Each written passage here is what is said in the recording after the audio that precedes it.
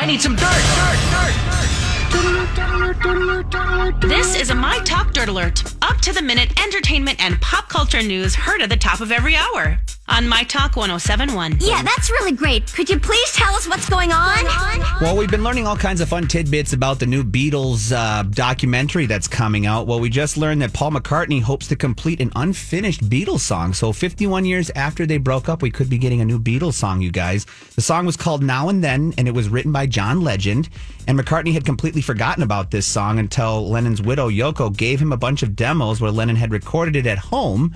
So they're going to get together, finish up this song, and we're going to have a new release of what's called Now and Then by the Beatles. That's cool. Fabulous. Right? Yeah. This Saturday, October 16th, is the 25th Keep Memory Alive Power of Love Gala, and it will honor Motown legends Smokey Robinson, Kenny Babyface Edmonds, and K.T. Lim.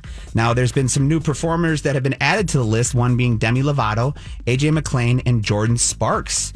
Now, they're going to join a few members of Boyz II Men, Charlie Wilson, Kenny Loggins. We're going to have Bruno Mars. Wow. Yeah, it's a big deal, big concert. So it's supposed to create awareness and raise money for Cleveland Clinic Lou Ruvo Center for Brain Health Programs and Services. So it's going to be in Cleveland, and it's a big lineup for you. And lastly, this is kind of fun. Chris Evans showed off his musical skills on Instagram, and he selected one of Minnesota's own Prince's Purple Rain song to play on the piano. Oh, it was amazing. Who knew he could sing so well? Right. Or not sing, he just plays the piano. Yeah. So it's called Purple Rain on a sunny day, and we've got a little tidbit for you guys right now.